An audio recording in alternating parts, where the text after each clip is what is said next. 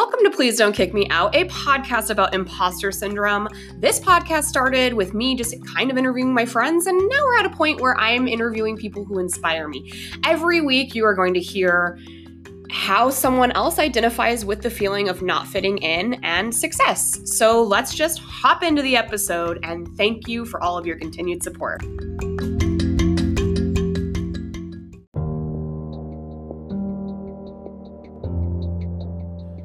Are you going to be visiting Florida in the next few weeks? If so, you need to go to thesanderson.com right now. And your favorite Halloween movie is going to be live on stage with drag queens. My good Judy, Nicole Hollowell, has been putting this on as a labor of love for a very long time, backed by overwhelming demand, 2 nights only.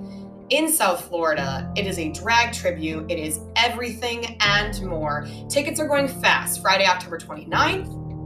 And Saturday, October 30th. Get your spoop on. Go to thesandersonsisters.com. And all of that is going to be in the description. It is 21 plus. There's an alcohol bar, snacks, etc. pre-show, and there's going to be an intermission as well. It'll be at the Lake Park Black Box Center for the Arts at Kelsey Theater, 700 Park Avenue, West Palm Beach, Florida. You cannot miss this show. I am telling you, honey. All right, sandersonsisters.com. Get your tickets now and get your spoop on. Mahalo.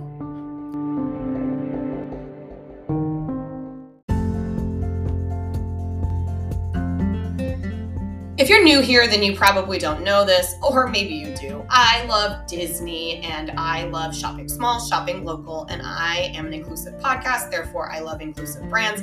So that is why Diamond in the Rough Clothing Company, owned by my friend Mario, is such a great brand that I have to promote it. Unofficially, official sponsor of this podcast. Mario has actually been on my podcast in season 1. He is a great human and I love him to death. He is just such a sweet, sweet human who has the funniest, the best, the cutest, cheekiest designs for Disney. Diamond in the Rough Clothing Company is just such an awesome brand owned by such a lovely human. And when you're thinking about buying from Disney brands, shop local, shop small, and shop unique. Diamond in the Rough Clothing.space. That's going to be in the description of my podcast. And as always, please let Mario know that you are shopping because I told you to. Thank you.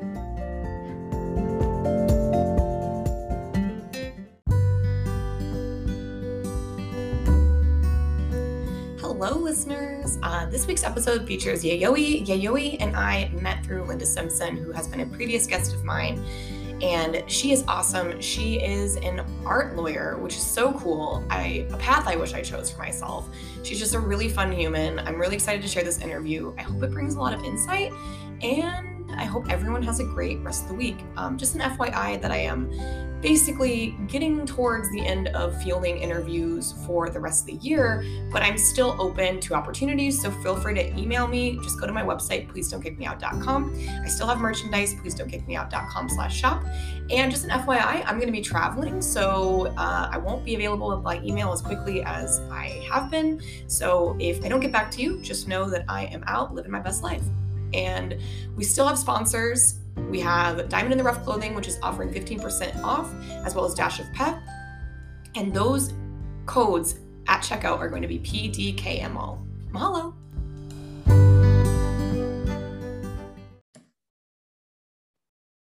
Hey, how's it going? Hi, Bianca. How are you doing? It's great to hear your voice. I'm doing amazing, especially because I've been looking forward to having this conversation since I woke up this morning, and I'm so excited. To my listeners, of course, this is season 2 of Please Don't Kick Me Out, the podcast, the only inclusive podcast about imposter syndrome. And I am joined today by the lovely Yayoi Shiinori. Oh my gosh, I butchered it, but anyway, I'm just really excited. So I'm going to just give you the floor of who you are, what you do, etc. Thanks so much, Bianca. And hey, everybody, for those of you who are listening out there, I am so excited. I guess that's kind of a weird thing to say, but I'm very excited to be talking openly about the idea of imposter syndrome. I think about it a lot, and I look forward to unpacking it further with you, Bianca, and with those of you who are kindly listening. Yeah. Again, thanks for the intro, Bianca. My name is Yayoi. I have the honor of being an art lawyer. What does that mean? It essentially means that I get to practice law in the fine art world. I wanted to be an art lawyer. I wanted to practice at the intersection of art and the law when I went to law school many, many decades ago. And it just took me a very long time to get here. What do I get to do? I currently serve as the executive director of the Chris Burden Estate. Chris Burden is an American artist. His dates are 1946 to 2015. He was a socio-political artist, as well as somebody who worked in large site-specific installation. I also get to work with the studio of Nancy Rubens. Nancy Rubens is also an American artist. She is a sculptor, and she's currently still with us and making work. And I get to do a bit of business work, a bit of legal work, all in the name of supporting artists, which is a great joy and honor. I absolutely adore that. And so for my listeners, if you're coming here because of my guest this week, welcome. This is, of course, a safe space to share the idea and the feeling of imposter syndrome. And I myself was an art major originally in college. Gosh, now that's been like a decade plus ago. But I ended up switching my major, but my love of creativity and the art world has always remained. And so I absolutely love what you do. And I think it's beautiful that you've finally been able to come into your passion. And I think that you do something really beautiful in this world. So I'm so excited to have you. Thanks so much for that, Bianca. And I think sort of the interesting thing, though, is the idea that I do feel very lucky that I've been able to translate my passion into a paid job. I've worked hard for it, but I also think it is a very big joy and honor to be able to do so. But at the same time, there's always the sense of whether or not I'm doing enough or whether or not I'm good enough. And I think maybe that kind of leads directly into this idea of what imposter syndrome is and sort of how I feel about it and how I try to process it in my day to day. Yeah, absolutely. And we'll get into that, of course. I always send, there's no secrets here. I always do send in prompt questions beforehand, but sometimes my guests fill them out and other times they don't, but it's a free flowing conversation about this idea of authenticity and how we kind of come into our own. And over the last year, since doing this podcast, I've found some things to be resoundingly true over time. So I'm excited to get your take on it. But before we even hop into that, I would like to talk about how you and I actually met, which is through Linda Simpson, who is a prolific drag queen from New York, who hosts this virtual bingo. And it is absolutely incredible. My friend DJ Rockstar Aaron, who hosts Forbidden Bingo, who is the unofficial / official sponsor of my podcast, Running Joke, every Thursday, actually introduced me to Linda's bingo. And then I realized that Linda actually is just quite an incredible entertainer that was not on my radar.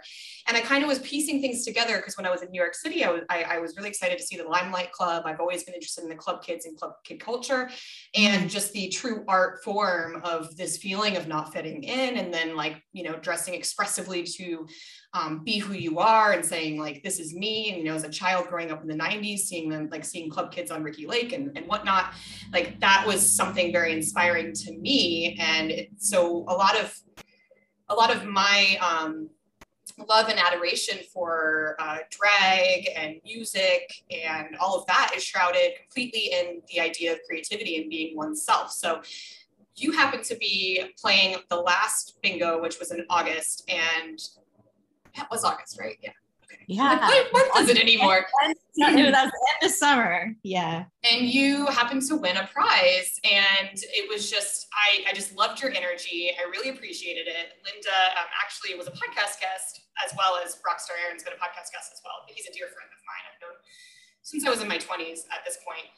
And now I'm in my 30s, but I've just recently moved to Oahu. And when I moved to the island, I kind of realized that there are so many local Kamina which means local makers here on Oahu. And as I was thinking about my podcast and kind of how it's evolved over time, where it started out with just talking about imposter syndrome, it's just evolved into so much more because you kind of hit the nail on the head with it just being such a human emotion. and it does kind of impact everyone. I think I've only met a couple of people who have said it hasn't impacted them in some way, shape, or form. So it's going to be an exciting conversation. And even before we pressed record, we realized we have so many things in common. So I'm just very blessed to have you. And I'm starting my week at the time of recording. This is a Monday. So I'm starting my week with a really great conversation. So I'm excited. Yeah, thanks so much for that, Bianca. And it was great to sense your energy at that bingo. I have had the pleasure of knowing, I guess knowing is a weird word. I had the pleasure of being a fan of Linda Simpson for many, many years. So as I'm sure Linda probably spoke about, she is, as you know, a sort of a legend in the New York City, I guess, New York City subcultural, cultural world. And I recall when I was much younger, I used to go to Linda's in real life bingo sessions. And this was even before there was a term like in real life, right? And so she used to run these wonderful bingo sessions at Le Poisson Rouge, which is this dive bar in New York City. And just, she was just such a phenomenal entertainer. But there came a time in my life when I stopped going to those things. And then during the pandemic, I found out that she was trying to run these Zoom bingo nights. And I don't know how the pandemic was for you, Bianca. I do know that it was difficult for everybody in different ways. But I have to say that Linda's drag queen bingo nights on Zoom were some of the most humanistic, fun, warm ways to keep up human connection during the pandemic. And I would say it's probably one of the most successful ways to use Zoom. And we loved it. So we went almost every weekend during the pandemic. We showed up to Zoom bingo with Linda, and it was filled with people from all walks of life, not just people from New York, people from all over, different genders, different age groups. I mean, that's actually something that Le Poisson Rouge never had. We didn't have young little people running around doing bingo with us, or older people as well. And so it kind of felt like sort of a huge swath of America joining Linda and just kind of celebrating and being in community with each other. And so I am so very grateful that Linda has kept this up for our community, and also grateful that Linda really indirectly brought you, Bianca, and me together. Yeah, absolutely. So my background with like virtual stuff, kind of as you mentioned, like everyone's gone through this pandemic differently, but we all have this common thread of it being difficult in different ways, but we're all experiencing it. Now, whatever way we decide to fall on the coin, whether we care about others more than ourselves and that kind of thing, I always have this saying that if we don't come out of this better than we went into it, then what are we doing? And so I have a really close friend that I have the Peloton bike. The only time I've been to New York City is through Peloton. I went to the studio in 2019. In fact, as of yesterday, 2 years ago, my husband and I purchased our first home in San Diego. We still own it. And I had flown into the studio and the mothership, so to speak. And I met my favorite instructor, which was Cody Rigsby. And I went on this trip with one of my friends, Casey. And I'm in this group called the 5 a.m. crew. And she is a senior nurse practitioner out in LA, and I've just been friends with her for going on 3 years now. I've had the bike for just over 3 years. So I took that trip in September. I almost didn't, but my husband was like, you should go on it. Like, you should just do it. So I did. And, the pandemic kind of hit. There was some health, my sister got very, very ill. I had to fly out. My career was kind of feeling like it was at a dovetail. And, around the pandemic time, and my husband was getting ready to deploy. So around the pandemic time, I realized that I wasn't really receiving my worth in my career and my job. I was a marketing director, and I asked for my worth, and my boss at first had said yes, and then he retracted it and ended up laying me off. And then the pandemic hit. So that's what sparked me to start this podcast. And, I kind of noticed when all this happened, like, people came out of the woodworks to kind of support and help me. And Casey was one of those people. And she'd been doing Charlie Hides from season 9 of RuPaul's Drag Race Bingo forever. And around August of last year was her birthday, and she was doing a private thing. And I never knew she was doing this every Sunday. I have no idea. And Charlie, similar to Linda, took it online. Prolific performers in their talent, and basically going from just a UK audience for Charlie to then a United States audience. And actually, at the time of recording this, yesterday was a reunion. We used to do it every weekend, and now it was a reunion. And so after the private party with her, I started going every week. And then my husband, for our anniversary, purchased a private event so that I could have my friends celebrate our anniversary, since he was out to sea deployed.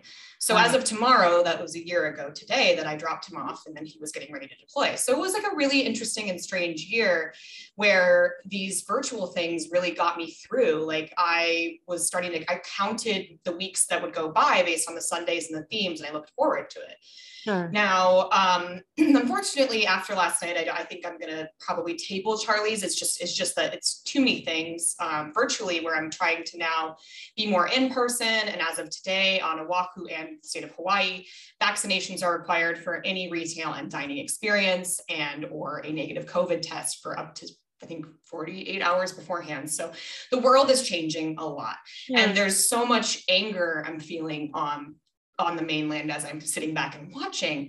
But these virtual events, like you said with Linda, create these communities where I wouldn't have otherwise met some of these people. So how Linda and Aaron and all of this come into play is that I was playing this for a number of years, and then I kept getting served, like I was playing this for months and months and months, and I started getting served these ads for this show called Caption That. And then one of the Bingo Bunch players from Charlie's started talking about Forbidden Bingo, and I joined it not realizing that it was Aaron's bingo. And I hadn't talked to Aaron or ran into Aaron since I moved from Denver at that point 2 years ago. And so I started going to that, and I started going to that around the time my husband was coming back from deployment. We were getting ready to move to Oahu. And that same ad stream that I was getting served for Forbidden Bingo and Caption That with Nicole Hollowell out of South Florida, ended up giving me two of my best friends in the whole wide world that I haven't met personally yet, Trish and Matt's partner, Byron. So the three of them. And they played Linda's bingo the first time when Aaron asked us if we wouldn't mind playing. So that's kind of how I came into the mix with it. And I'm grateful for it, because I think there was a time last summer when everyone was kind of just tabling it, and they were going and they were kind of, throwing, caution to the wind and not being as safe and as careful as I was being, because I was under different restrictions with my husband being in the military, getting ready to deploy, and under no circumstances did they want COVID. So we had this thing called page 13 or something, which basically my husband could be penalized should he have brought COVID in. So I was doing these virtual things just to get by. Sure. So I think for me, this podcast, as well as all of these virtual things, have given me so much more self-confidence, and just given me so many more beautiful people in my life. Like I would have never met you without it. And I think that that's something so beautiful.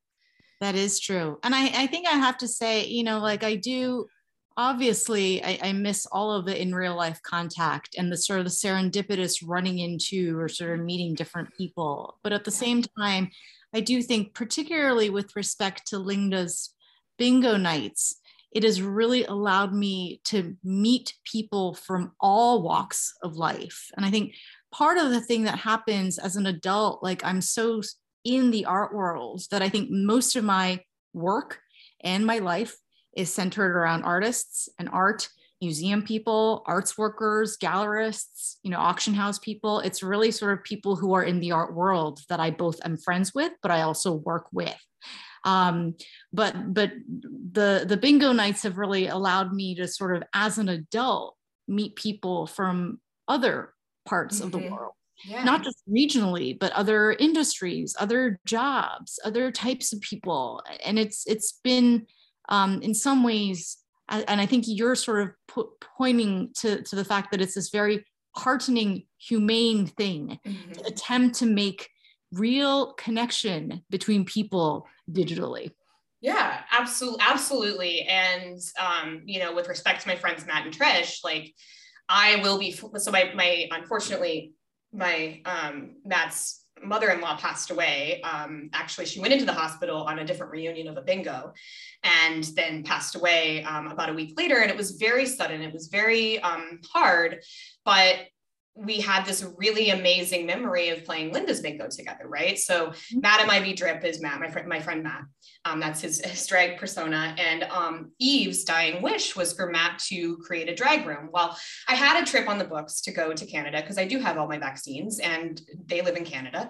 And I've never been to Canada, but my husband knew how important it was to me to meet Matt and Byron, because I mean, they got me, like, we would talk on the phone all the time, and we still do. Like, I'm in a chat, a group chat with all of them, and you know, they mean so much to me. And so, but like, again, I would have never have met Matt or Byron. I would have never reconnected with Rockstar. I would have never met Linda. I would have never met you. And I think that that's this beautiful thing. So I think we're also going to be in the future kind of looking at what side of the coin did you fall on in the pandemic? Did you do something beautiful? Did you contribute, or did you sit there and you know, be upset?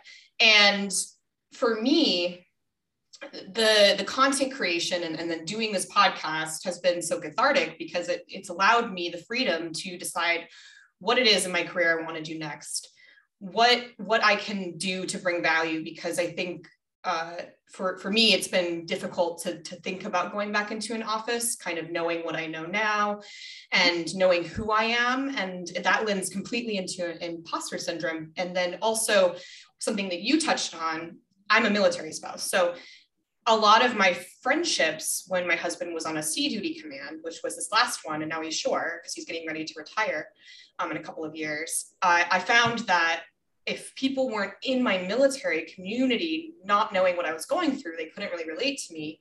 And so moving to Hawaii has been cathartic, because now I can have more, so to speak, civilian friends.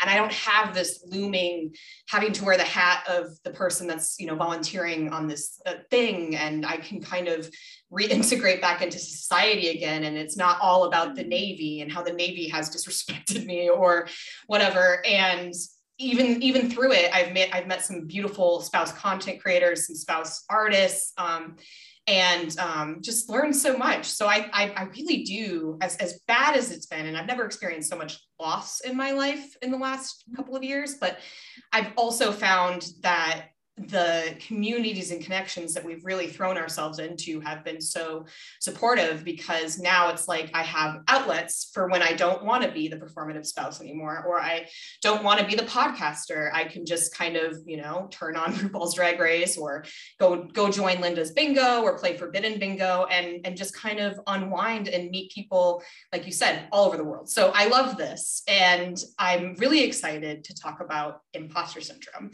So I do have one brand question, so we'll just hop into it. And it's just because resoundingly over time, I have found that there is this always answered the same. So do you feel like you have it all figured out? Never. But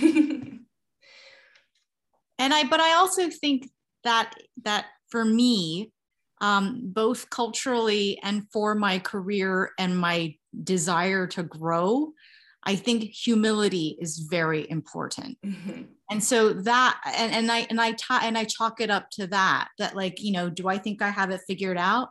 No. And in fact, if I thought I did, I think something would be wrong with me. And some of this comes from the fact that I think lawyering, I think for me, or at least my brand of lawyering, is about helping people identify what their problems are and attempting to help them find potential solutions to them. And so obviously it requires, you know, things like lots of reading, lots of writing, you know, writing clear emails, writing clear contracts, all that kind of stuff. That's a given. But I think at least for me, what I think I particularly try to do, perhaps differently than other lawyers, is to really try to help the person who's in front of me try to figure out what they need, what their needs are, and how to achieve them. And so I actually think of lawyering as more like a form of mentalism almost.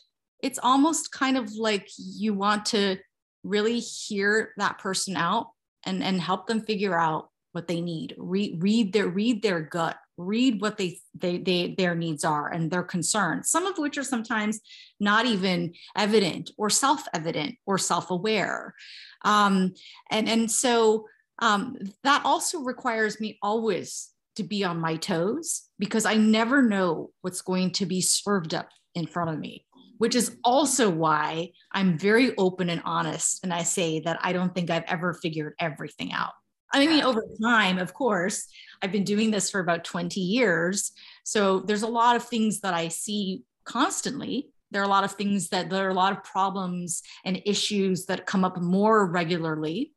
But there's always things I don't know. And the ability and the courage to be able to say, I don't know this, but I'm going to try to figure it out, I think is very important, not just in my career, but also in life. Yeah, I love that answer because for me, I kind of fell into marketing in my career. It was never really what I truly wanted to do, but it just kind of my career kind of went that way. And towards, when I finally made it to the top as a marketing director and was, handling all these things. And even then I still was like, I don't know, but something powerful that I learned over time, because I think like when you're younger, there's an arrogance in kind of thinking you know everything and not wanting to be seen as someone that doesn't have the answers. And so for me, or at least for me, and some people I've interviewed over time have kind of said the same thing, where it was not not my fault to be ignorant to these things, but just realizing I could say no, or I don't know the answer, or not like knee-jerk reacting, was something I had to learn over time. And kind of as I did, a lot of it came from working on clients, like client side, and then working product side, where I was in charge of the product itself. You kind of have way more empathy for what it is the person wants, kind of similar to having your clients, right? So my husband is in the military, and he is in the Navy, and he's in what they would call a Mustang. So that means that he commissioned after serving. So he was in for 8 years, and then he picked up a commission, and now he's now a lieutenant. But he's kind of, his career has kind of grown. So Mustangs, why they're called Mustangs is it's because the idea of the spirit cannot be broken, just like a wild horse.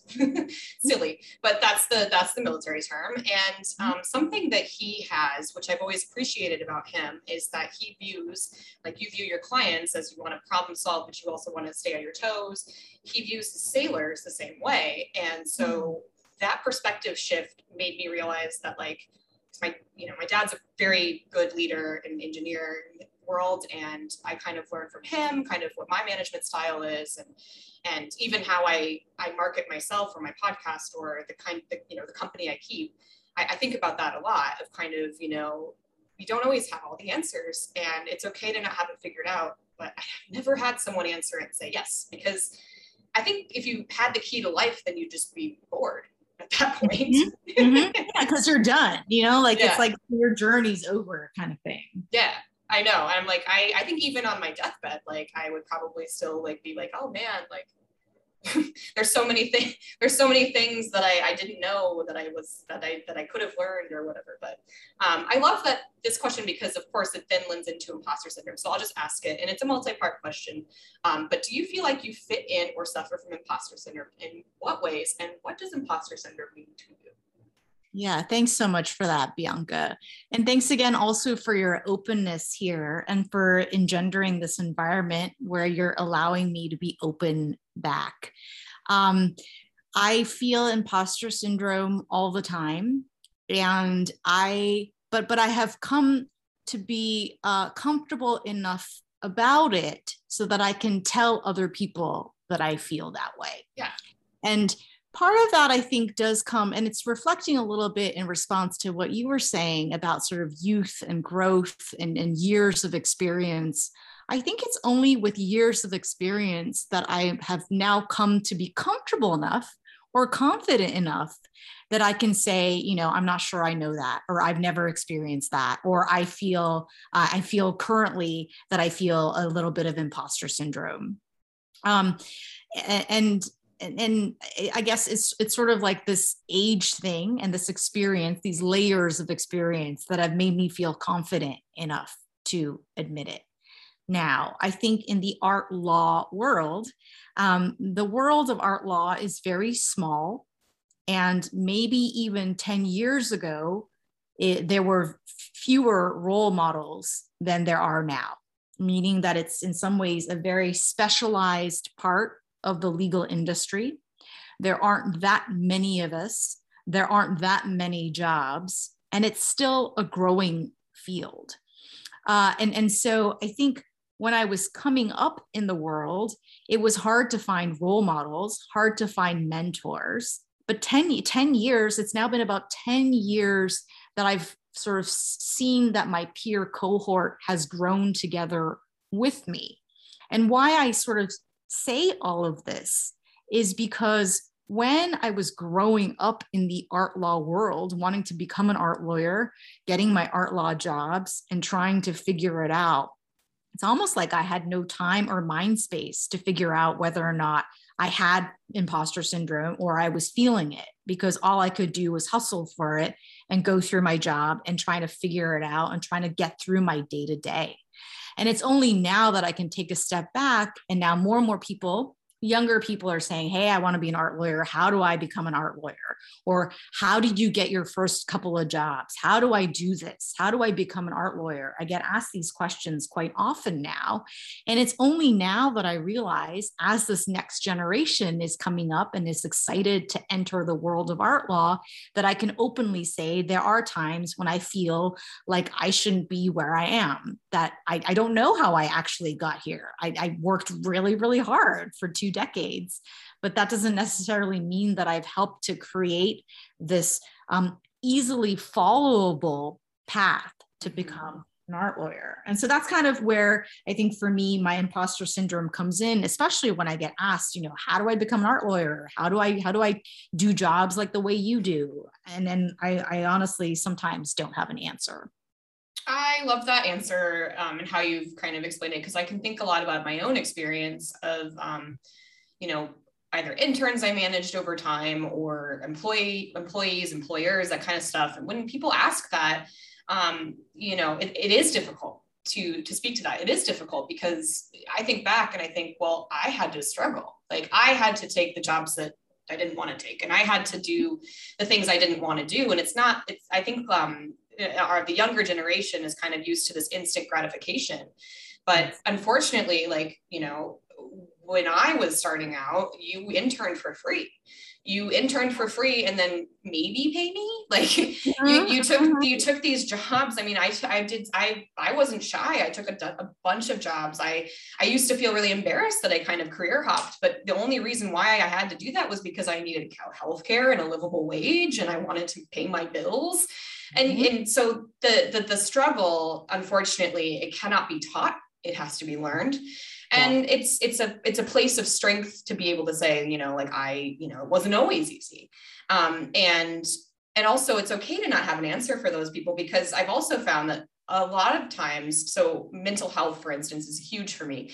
I just recently started new medication, which last year I was diagnosed officially with ADHD, which has been really helpful for me because a lot of time women aren't diagnosed until later in life. So I was 30 at the time, and now I'm 30. I was about to turn 31, and now I'm 32. And I started therapy because I finally had time I've done therapy in the past, but I finally had time to just commit to it because I knew that I was going to need to kind of unpack a lot of things. And I needed that outlet. And I was so resistant to a lot of that stuff, in the past, like resistant. And I used to feel kind of like I don't know if you watch BoJack Horseman, but there's Vincent Adult Man who's like 3 children in a trench coat. And I tended to feel kind of like, hello, fellow adult, and not really like an adult, even though I had adult things like a mortgage and a house and a career. And I didn't really know how to do a lot of things until I was kind of forced to do them. And unfortunately, sometimes people, they think it's an easy solution to get where you're going, because you see someone and you see like how amazing, they are, or what you would strive to be. And you look at that and you start to compare yourself and you realize, I think it's naive to think that even people who are, you know, very successful in someone's eyes might never have struggled. I think that's a naive thought. I mean, we all kind of, nothing happens by chance. I think it all has to happen by doing. And I've learned with my mental health in particular that people want me to diagnose them, and I'm not a doctor. I can't tell you have ADHD. I can't tell you have depression, because I'm on an SSRI and as well as a stimulant for my medications, and those are recent. I'm not able to give anyone opinions or whatever. I always say this podcast is just it's a self-help. It's not anything medical. But it's interesting that the people who tend to ask these questions are not willing to really do the work themselves, or if they are, they didn't need to have to ask you that question. Yeah. So thanks for that response, Bianca. And also thank you for sharing your path and your journey regarding your mental health. Your openness is so courageous. And I'm sure it is so heartening for those of us listening in on our podcast to hear your journey. And I think sort of you're totally right about sort of like, you know, young people saying, oh, I want to be like Bianca, or I want to be like Yayoi. How do you do that? Or Linda, I want to be like Linda. How do I become a Linda? And I think I want to both give constructive advice, but also be very real that particularly, at least in a niche area of law, like art law, it's really hard, partially because there's just not a lot of job opportunities. I've really had to make my own opportunities. And that's not to say other people can't do it too. Of course, I want people to do it. And I think it's super exciting that there's such a big next generation of people who are interested in becoming art lawyers. And so I want to both engender and also set people up for success. But at the same time, just be very real that it's not the easiest thing at all. Yeah. Well, I appreciate that response as well, because you made me kind of think about how when I was starting out in my career and I had like bright eyes and, you know, bushy tailed and everything, and was so excited about like the world.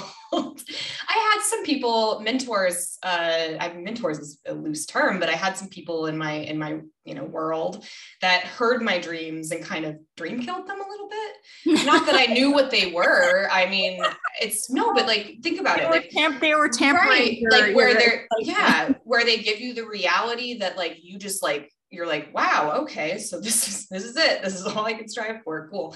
But so I've always thought about that. And as I've kind of grown in my career and myself and my personal journey and my mental health and all of that, of kind of, you know, I won't sugarcoat it, but I also don't ever want to scare anyone away from trying. Exactly. And so I love that answer and that response. And I think it's beautiful that there's so much more drive and pull towards art law, because there's so much that can be done for it. And I mean, I personally always, my favorite class I ever took in college was Art History 1, because I switched semesters. I switched art major to journalism right after that, because I was a newspaper editor all through high school. And when you said like, you know, you appreciated me being vulnerable with mental health, you know, shout out to Justina, who is my therapist that I had the last year, who can no longer care for me. Rip Justina. Healthy Minds, California. She probably has an opening because I'm now overseas.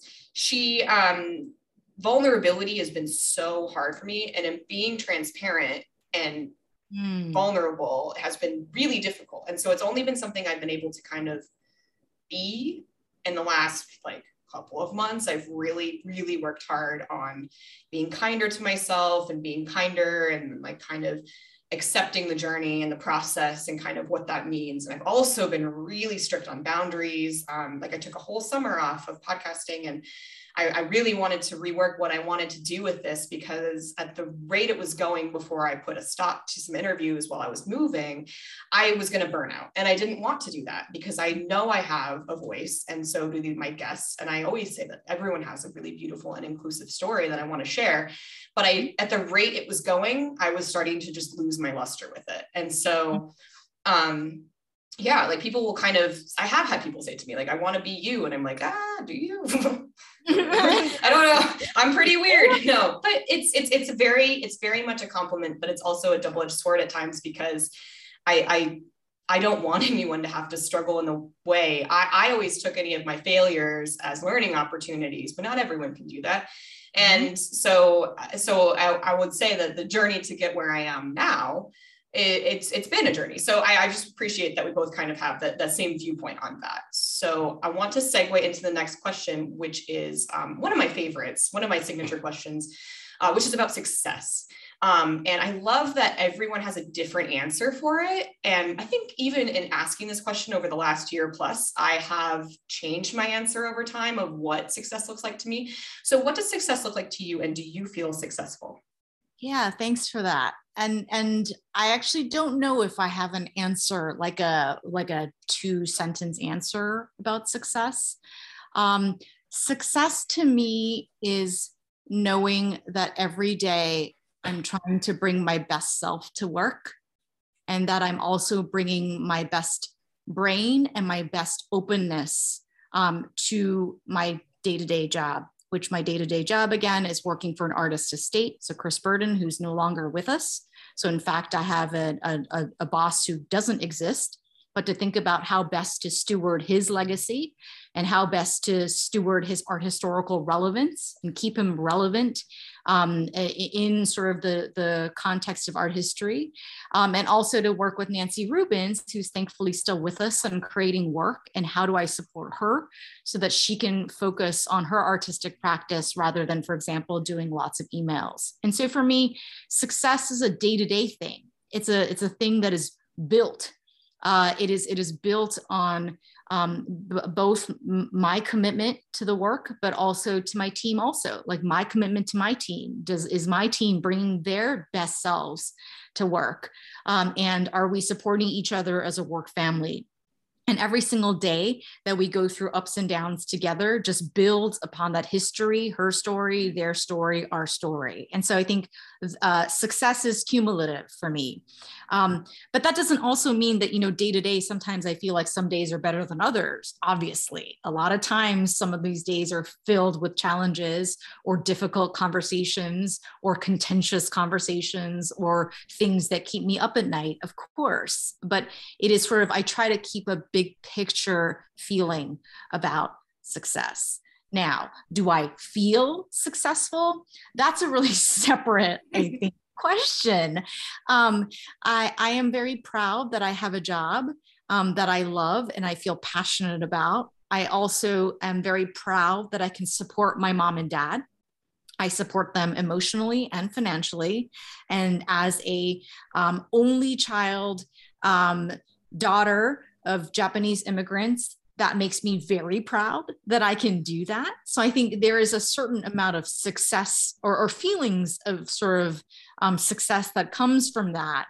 But that doesn't necessarily mean that I expect people think I'm successful or that in fact I am successful. I love so many aspects of that answer. And I really appreciate that. First of all, growing up white and in a different kind of family upbringing. And before we press record, I kind of talked about how I was born in Rochester, Minnesota, and, kind of had a different thing. I've always had such an appreciation for multiculturalism and different cultures, because I grew up with a lot of Japanese influence, a lot of German influence, and a lot of British influence because of people, because my dad worked at IBM. So like there was a huge IBM campus. That's why I was born in Minnesota. And then also there was the Mayo Clinic, which was actually where I was born. My mom was very proud of that. 2 Mayo babies, my sister and I. So I grew up with so much culture in the classroom. Like in Minnesota, like there's so much Scandinavian culture. There's so much, all this culture that I was learning. And then I moved to Colorado and it was so different. So I have a lot of friends that are Asian American with different nationalities and descents. Some first generation, some second, and resoundingly the way that a lot of my Asian friends feel about their family and providing is something I so deeply respect. Because I think it's just so beautiful that like the culture is set up in a way to give back. And I don't know, I just like that a lot because, my parents, as they get older, they've always said, like, just put us in a home. We don't want to be a burden, which for me is like heroin relief, to be honest, but also my husband's half Jewish and coming from California, Southern California, and so like his family dynamic is different, but also like he's been on his own since he was 18, and so like for us, like our family unit is really all we care about. So it's been interesting to kind of have two different family structures and whatever, but I think that's really cool that that you are their only daughter. You are doing something profound, which is really cool, and you're able to provide. And I think like I've never really gotten the answer from the success question. And I'll touch on what you said about your career as well, which I think is really cool, kind of how you're carrying on a legacy. And like, that's really awesome, because I, up until this point, didn't know who Chris or Nancy were. And I did a quick Google, and then I was like, oh, that's a rabbit hole for later.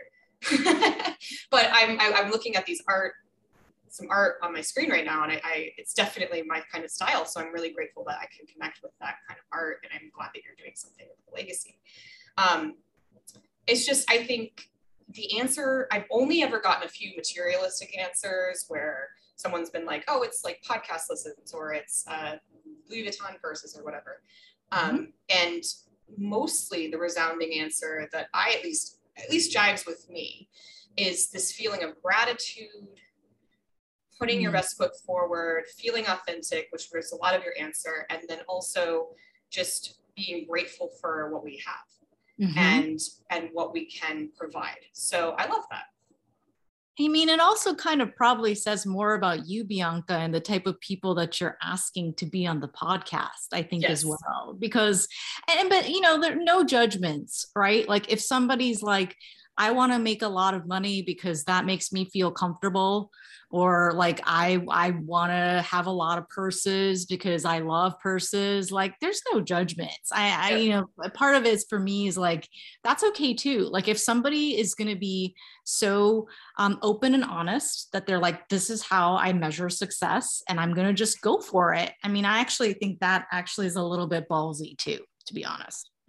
Yeah, absolutely. And with that was just one example of an answer, but she kind of, her answer was kind of multifaceted about like being able to she felt successful because she was able to afford the things that she wanted and by way of that. So you actually hit the nail on the head.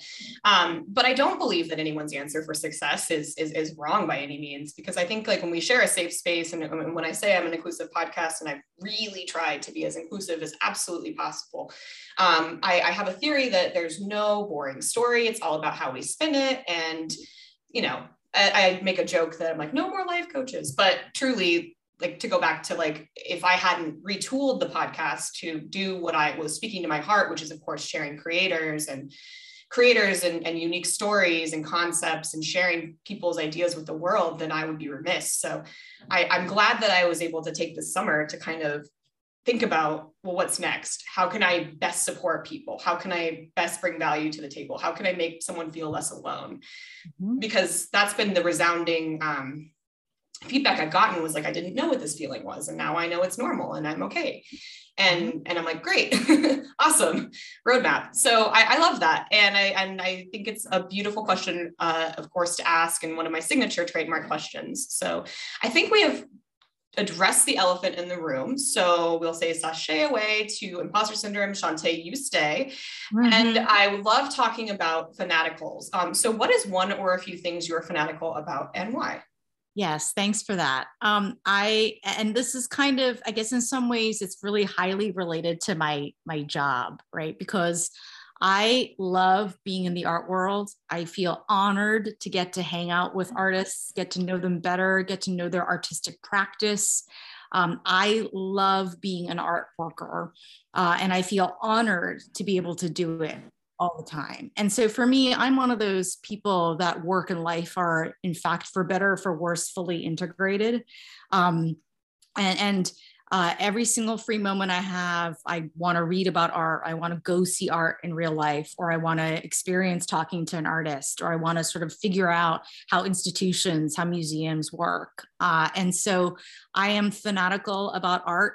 I think it's pretty obvious if one looks at my Instagram feed. I think it's pretty obvious that all I really care about is art, and I love it so much. And the reason why, though, I love it is because I like to believe that art is not necessary to survival, but it really does help us remind us what makes us human. And I also believe that art helps us feel, look, and learn, and maybe even help us learn more about ourselves. I mean, of course, sometimes people feel like they need to read up on it or learn about our history to better understand contemporary art. I think all of that is in some ways true, but at the same time, I think art is something that people should be able to look at and feel whatever they want to feel. And so I am fanatic about art. And I think it's pretty obvious that is the case. I love that. I also am very fanatical about art. And there is an artist that her name is Deborah Butterfield.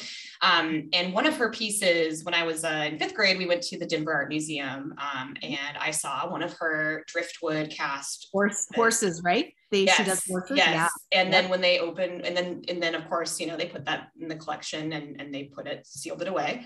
And then when they made the Art Hotel in Denver, because I lived in Denver for 9 years post college, they put it right front and center, right by the bar. That's awesome. And I would walk past it. I would go on dates there, I'm dating in my 20s.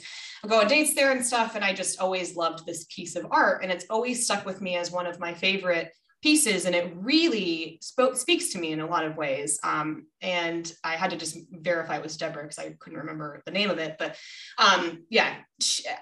art, when people tell me that they're not creative, I don't believe that, because I think that art is it's like nebulous, like what can be considered art. Like for some, it's interior design. For others, it's, architectural. For others, it's landscape or what they see in the world. For some people, art is biological of what they are looking at. And there's just so many beautiful artists in the world that have done so many beautiful things. And so when I went back to Colorado at the end of 2019 to visit my sister and my mom and dad, I took my art history 1 book with me. Because nice. My mom was like, that's so heavy. Like, why are you taking that? Even my husband was like, do you need to keep this book when we're moving? And I was like, it is the one book that I will never get rid of, because I learned so much more about the history of the world through art than I did from any other textbook at any other point. I had this amazing professor named Chip. I had one of my really good friends, Serena, who I met in college, who actually was an art teacher for a bit, and she's a watercolorist now. And she lives in Crested Butte with her partner, and she's just happier than a clam. And we talked about that on her podcast episode, about how much it meant to us in this book and like all the things. And it was just a beautiful walk down memory lane. But my husband will tell me all the time, I can't draw. I'm not creative. I'm not this. I'm not that. And I think there's no one way to define art, to go to your point, but there's just so much beauty in the world. And art is such a beautiful roadmap into kind of culture and society and feelings and emotions. And so I love that you're fanatical about it, because I too am. And right now, at the time of recording, the Met Gala is happening. It is happening. And I'm excited. I can't wait to look at all the outfits. Bianca, can I ask you, what does the Deborah Butterfield horse make you feel? It's interesting that you asked that. It's this, because I've seen it in person, and the way that it stands in the museum, you can get or the hotel, you can get so close to it, right? So when I was a kid, I remember being so big and me thinking like, well, I've never ridden a horse. I've always wanted to ride a horse. I've never ridden a horse. Man, that's a big, big sculpture. I'd never seen a horse in person, up until that point. And I was born in Minnesota, which is quite surprising that I hadn't seen a horse in person. And so I remember it being just big and majestic. And what I loved about it and the emotions that it evokes is because it is a brass casting of driftwood. And my mom kept a piece of driftwood from Bodega Bay, where my parents are from Northern California.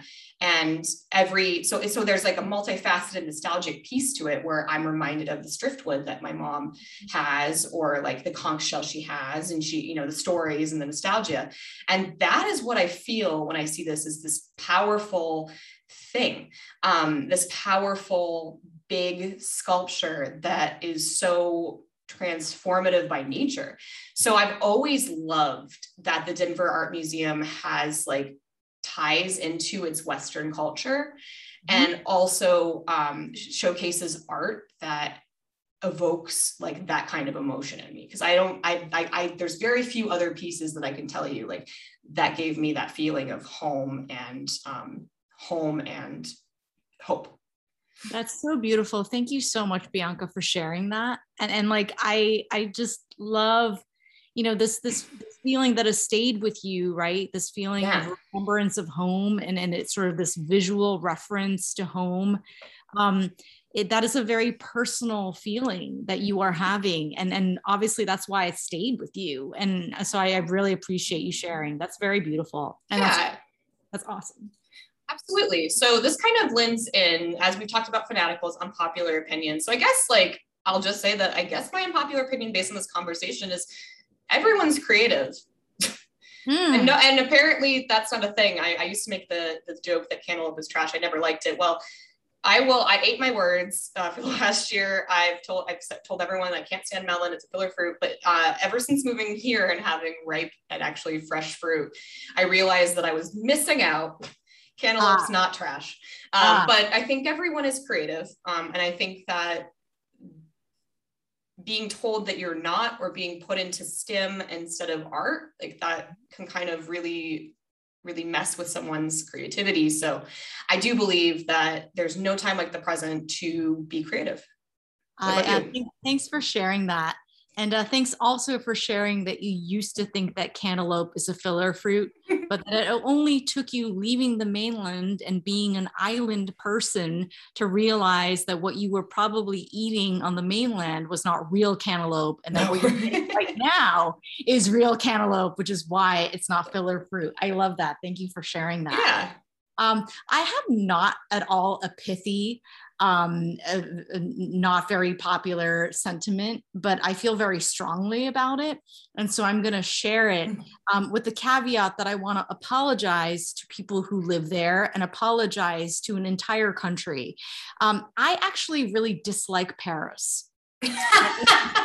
And like I always get these like weird stares when I have this very visceral reaction against this otherwise beautiful, historic, incredibly amazing city that has great culture, great food, great people, great art, of course, right? It's sort of the city of greats. And yet I almost feel like it's one of those cities that has the scaffolding of greatness around it, that when you get there, it's a great city, but it's like not as great as I kind of had expected it would be. And I think that kind of like almost like peeling away of that veil, it's almost kind of like the Wizard of Oz a little bit, or where it's kind of like you think the Wizard of Oz is like this extraordinary magician and kind of is superhuman and has so many powers. And yet you realize behind the scenes, it's just this ordinary person who maybe was feeling imposter syndrome, actually, right? Paris to me kind of feels like that. And so while I fully appreciate that many people love it, and as they should, everyone should have the right to their own opinions, for me, there's something that's just not super exciting about Paris. And I apologize to the city. I also apologize to everybody who lives there, but that's how I feel. I am absolutely not offended, because I actually I've traveled to Europe with my family in the past, and my parents, when I was, how old was I? I think I was like 13 or 14, wanted to go to Paris for their 25th wedding anniversary. My parents are still together. They just celebrated 44 years. So this was a while ago. And my sister and I had like one hotel room, and we were on the Outer Banks, or I don't even remember what it's called, because it's been so long since I've been. And I've traveled a lot over Europe. I've not made it. My husband and I have goals to eventually, if it ever gets better, to start traveling to Asia. And because I've always wanted to go to Japan, just never have had the opportunity to, and some other stuff. And like, with clearance and whatnot, we always have to be cognizant of that. Plus, it's a pandemic. But Paris, I remember being 13 and being like, man, like everyone's in love, and my hormones are going crazy. And I was so excited to see the Louvre. I was so excited, but I was overwhelmed by it, because it's just, you go in, it's almost like a city gives you imposter syndrome. And Yeah. it's not disrespectful, or I'm not trying not to be disrespectful towards Paris, because I do have a friend that actually at the time of recording this, she's flying there right now to move back to the United States. She's grabbing her stuff, but which is funny enough, because that's why I laughed, because I was like, huh, how topical. So I found that for me, like, I was like with the fact that I had to think about it in my 13-year-old, very much Drew Barrymore, hopeless romantic brain of like, one day I'll come here with my partner and it'll be great. Well, I'm married now, and my husband's been to Paris as well, and he has no interest in really going back. So it's not a dig. I do believe it's beautiful. It's a beautiful city. I think the culture is beautiful. I think that all of the gifts it's given us over time are beautiful. But for me at 13 years old, I just couldn't handle it. I couldn't handle it. And, you know, my parents had a lovely anniversary. It was a great trip. It's funny, my sister and I were looking through photos that I happened to have, and she was like, send me those are mine. I was like, okay. But I do agree that there's this level of pedestal that seems to be put where everything's always compared to Paris. And it kind of reminds me of Sex and the City, right? When Carrie goes to Paris and then it's not what she thought it was, and all she wants is New York. Yep. So I think it's probably unpopular in the art world, but to me, it's not unpopular. And I'll have to go back as an adult now and figure it out, but we'll see. We'll see. So I love to ask this next question, because this is a new question, a signature question of season 2. And again, thank you so much as we're winding down for taking the time, because this is just a beautiful and cathartic conversation, which I'm sure my listeners and your audience who's come here to listen will deeply enjoy. So I just wanted to, you know, express my gratitude towards this conversation. But now we get to be silly. What Muppet are you and why? Yes, thanks for that. And again, thank you again to you, Bianca, for opening up the space for us to have this conversation. And thanks to everybody who's listening in. So for me, I actually think I'm Beaker.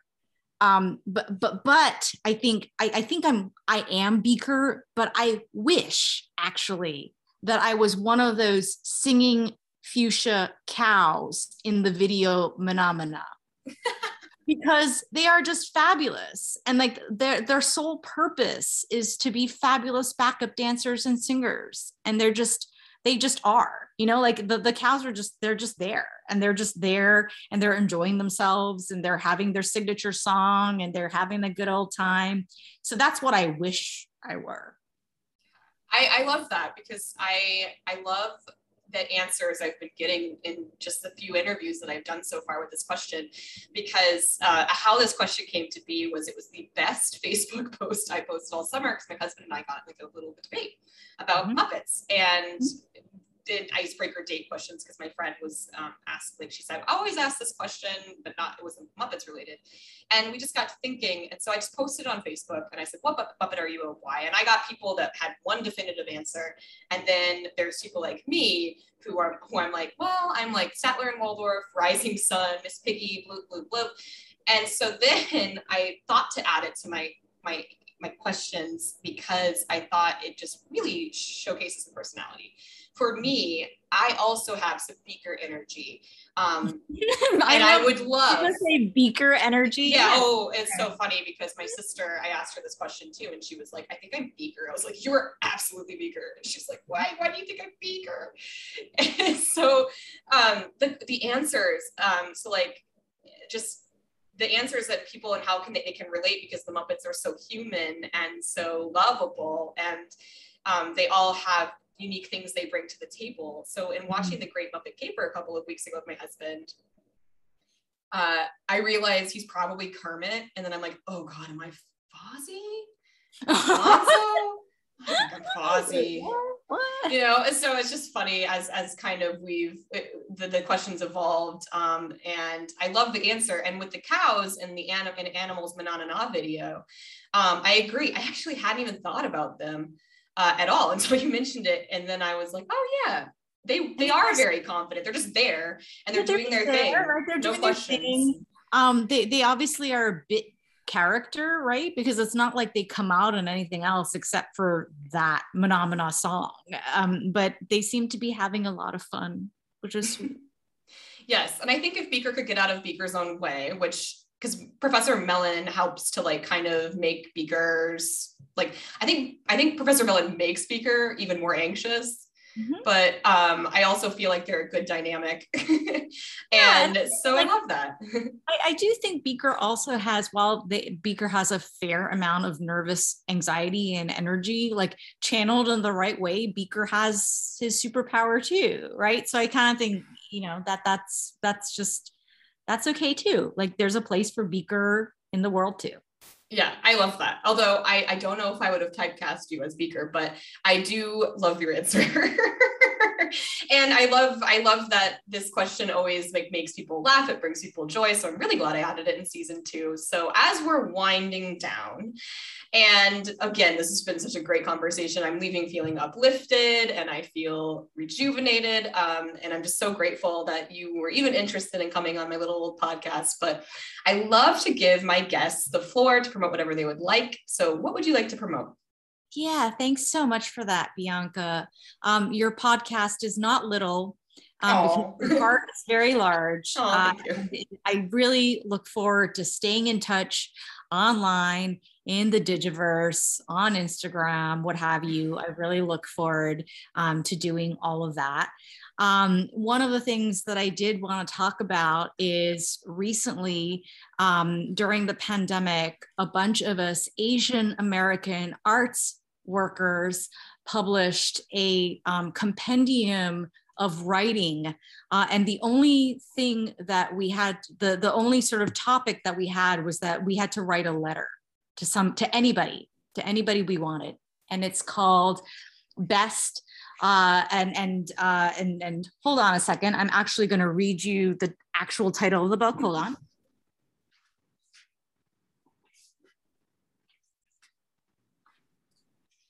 Sorry, I'm back. It's called Best Letters from Asian Americans in the Arts, and it's edited by my dear friends Chris Ho and Daisy Nam. And it's just this beautiful, beautiful snapshot of contemporary writing of Asian Americans who are doing really, really great work in the art world, but also sort of we're taking the time and mind space to write letters, and sort of the epistolary format is just quite beautiful. So I wanted to sort of shout out to Chris and Daisy, and that book is available through a lovely press called Paper Monument. I love that. And of course, to my listeners, this will all be in the description, and how you can get in touch and all of that as always. But again, I'm just so grateful for this conversation. It was beautiful. I'm excited. Actually, that sounds like a really interesting book. So I'm excited. So offline, please send me that link because I think it sounds great and awesome. And, I just want to extend my heartfelt thank you to Linda for connecting us. Thank you to Rockstar for bringing me to Linda, etc. But this is, of course, Please Don't Kick Me Out, the only inclusive podcast about imposter syndrome. And if you're new here, you can rate, subscribe. That would be much appreciated. And if you love the 90s like I do have merchandise. You can go to pleasedon'tkickmeout.com/shop, live your 90s fantasy. Shout out to Lara, who's actually my brand person and my beautiful freelancer who was guest 2 on the podcast, who I adore very much, who made me a website because sometimes I'm 84 years old. And I hope that my listeners, your audience, everyone gained something valuable from it.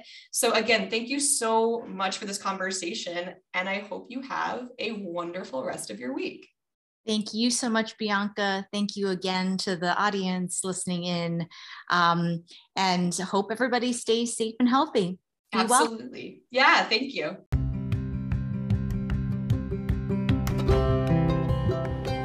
Hey everyone, if you like what you've been hearing, can you rate us on whatever podcast platform you are listening on? For content creators like myself, that keeps us going. Also, did you know that I have merchandise? Thank you so much to Lara, who was my second guest ever on Please Don't Kick Me Out. She is a great person who did all of my branding. Live out your 90s fantasy. Go to pleasedon'tkickmeout.com/shop. Thank you.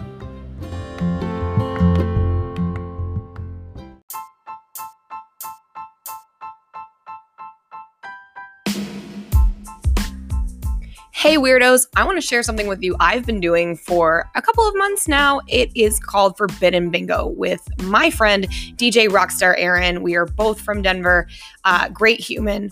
Something that they put on virtually out of the kindness of their heart every week. And I'm just going to start by saying it's 18 plus, just so you know.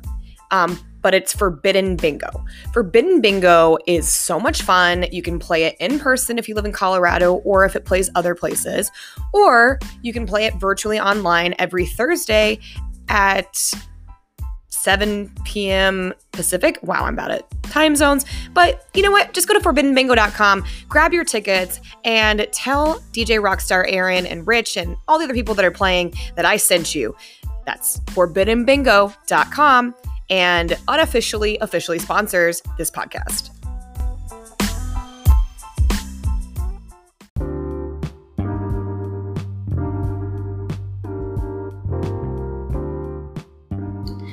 Hey listeners, I wanted to share a special promotion for you from Dash of Pep. Dash of Pep is a clothing boutique that offers non-binary clothing that has fun prints that support mental health and empowering you to be your best self. And this pandemic, it is great to shop small and support small businesses like Dash of Pep. More than 50% of my wardrobe is from her adorable store. Robin at Dash of Pep has graciously given me a promo code for you to use at checkout. Use PDKMO to receive 15% off your order. Again, that is www.dashofpep.com, and you can enter PDKMO at checkout to receive 15% off your order.